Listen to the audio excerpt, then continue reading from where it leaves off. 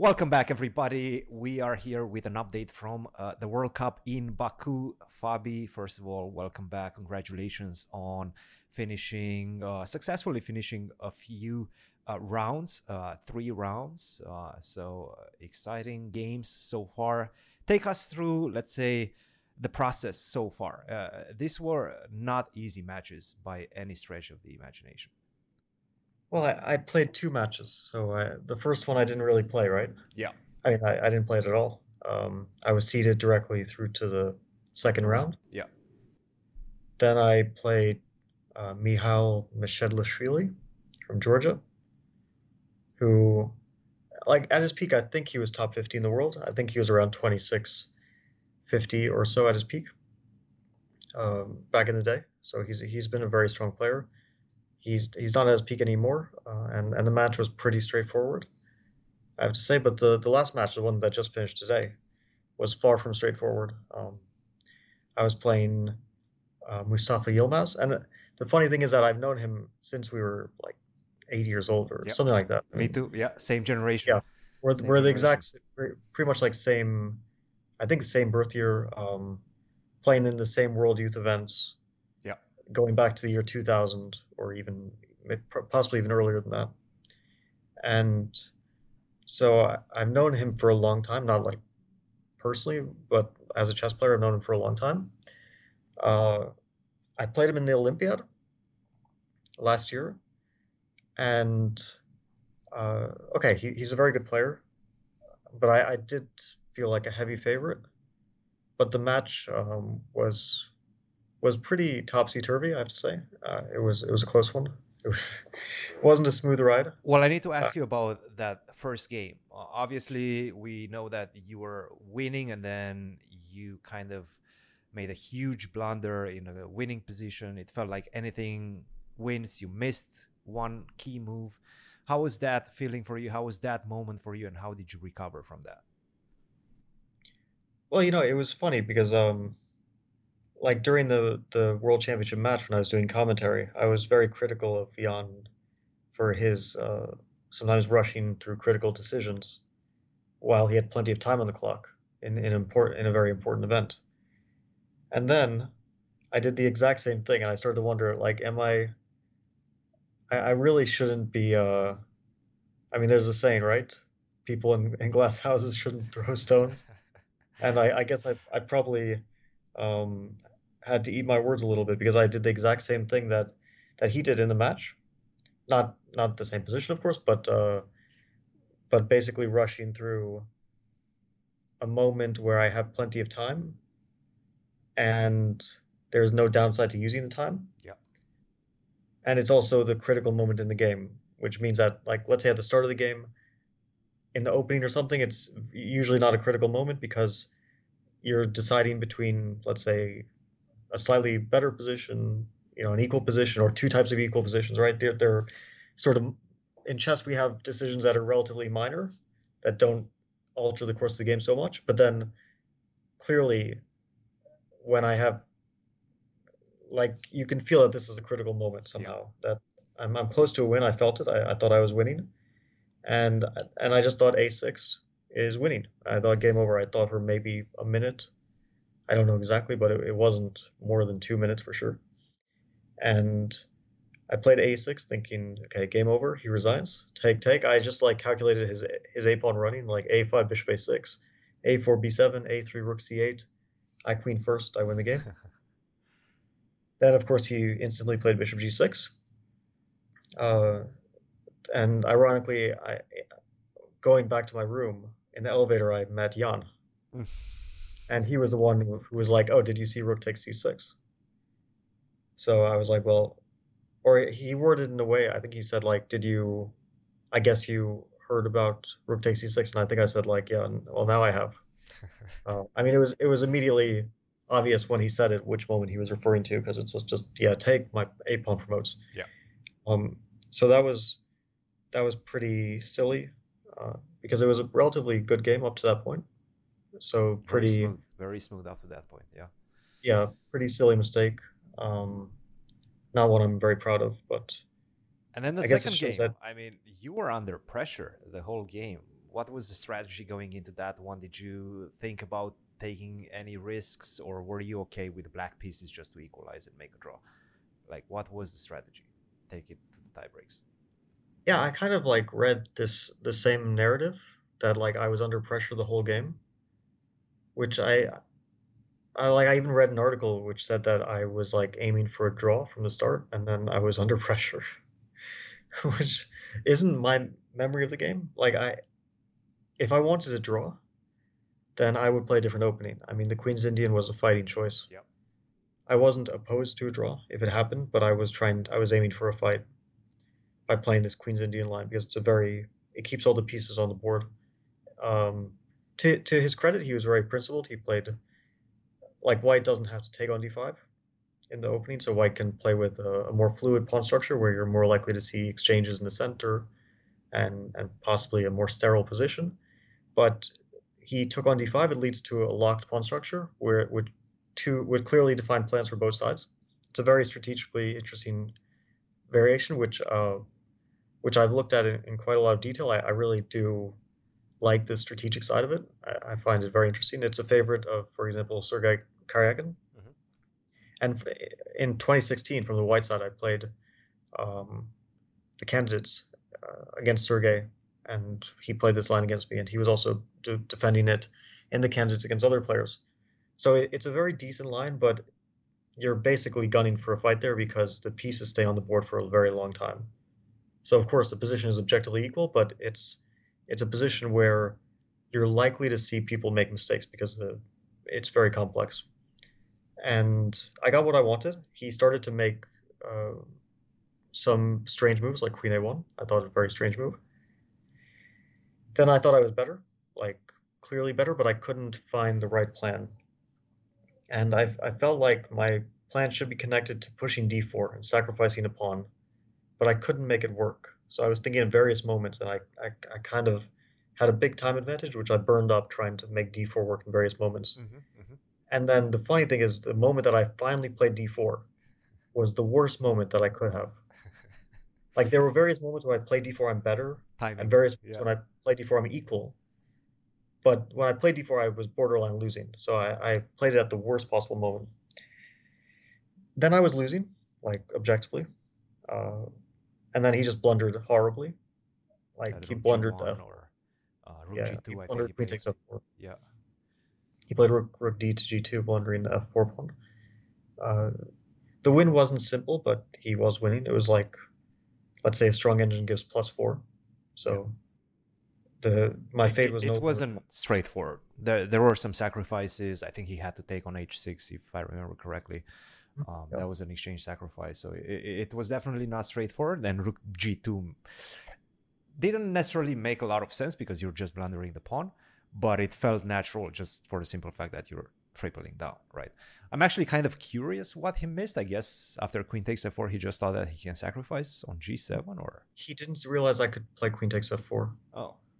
He probably connected my ideas with knight takes f4, which he's obviously preventing. Yeah. And he just missed queen f4. After queen f4, well, first when he played rook dg2, I was like, for a second, I was like, okay, I'm either dead lost because I missed something after queen f4, or he blundered. There was only two possibilities. But I looked at the board for like a second or two. I didn't see any immediately obvious reason why queen f4 is bad. And I figured that I'd probably lose if I don't play queen f4, so I just went with it. Then he started to think, so I realized he blundered. Then he found a remarkable resource when I was already like thinking the game is over, rook e6. Yeah. And this is, of course, the last strange moment in the game. Because, okay, I took on e6, he took, and then rather than spending my time here for some reason, I just repeated. And after the game, he told me, like, oh, you could have taken on f5 and rook e7. And he wasn't sure it was winning, but he was rightfully concerned with it because it is winning for black. So I was winning the final position where I allowed a repetition. Did you even consider queen takes f5, or it just slipped your mind? I considered it if you would consider it, like I calculated queen f5, e f5, and stopped. Okay. For some reason, I didn't go. I think based on a kind of casual glance, like uh, I thought that the g6 square is weak. He moves his rook, and then queen g6 happens. Yeah. Which one important detail is that after rook e7, if he tries to play rook e2, I have knight f4, so I cover g6, and I also attack his rook. Yeah. And the main issue for him is that like f3 is falling in pretty much every line, and after that his queen on g1 is so it's just like tactically it doesn't work out because the queen on g1, rook on g2, everything is in the wrong place for that f3 pawn falling. So rook e7, he can fight on a little bit, but more or less it's game over, which was like two absolutely ridiculous mistakes. I mean, the second game wasn't good. It was very nervy. I was very nervous at some point because I think my final decision was very much based on the fact that I just had lost control earlier, and I was no longer in like any decent emotional state. So I thought I was losing. And normally in a tournament, it's like, okay, you lose or you draw. You know, it's not a tragedy most of the time.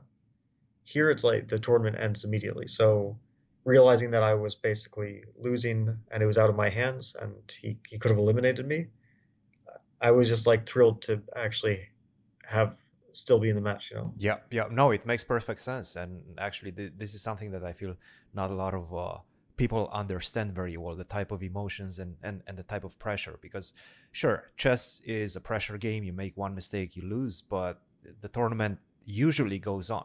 This is just you make a mistake, you lose, you're out. You're back to wherever you came from. So it's quite a winner takes all type of situation, and the tension is extremely high. Cool. Well, and we've actually seen that with a lot of players, right?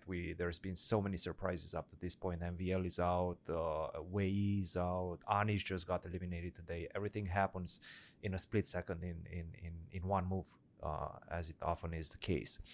Cool. All right. Tomorrow, I believe you're playing Ray, an all-American matchup. Is that? Well, tomorrow I'm not playing anyone. Tomorrow is a rest day. Yeah. Oh, very nice. That's Tomorrow, nice. the funny thing is, there is a match. I think Ali Reza is playing Iturizaga, Eduardo Iturizaga. Okay. Online, not in the World Cup, but they postponed their match. I don't know exactly why, but I was like hearing in real time why that they were postponing it because they couldn't agree on a date. Mm-hmm. So they picked a date that was right in the middle of the World Cup. And it's on the rest day. So let's say if Iturizaga was still here, not eliminated, then he would be playing on his rest day match against Ali Reza. And Ali Reza, for some reason, didn't want to play on an earlier date. I don't know why.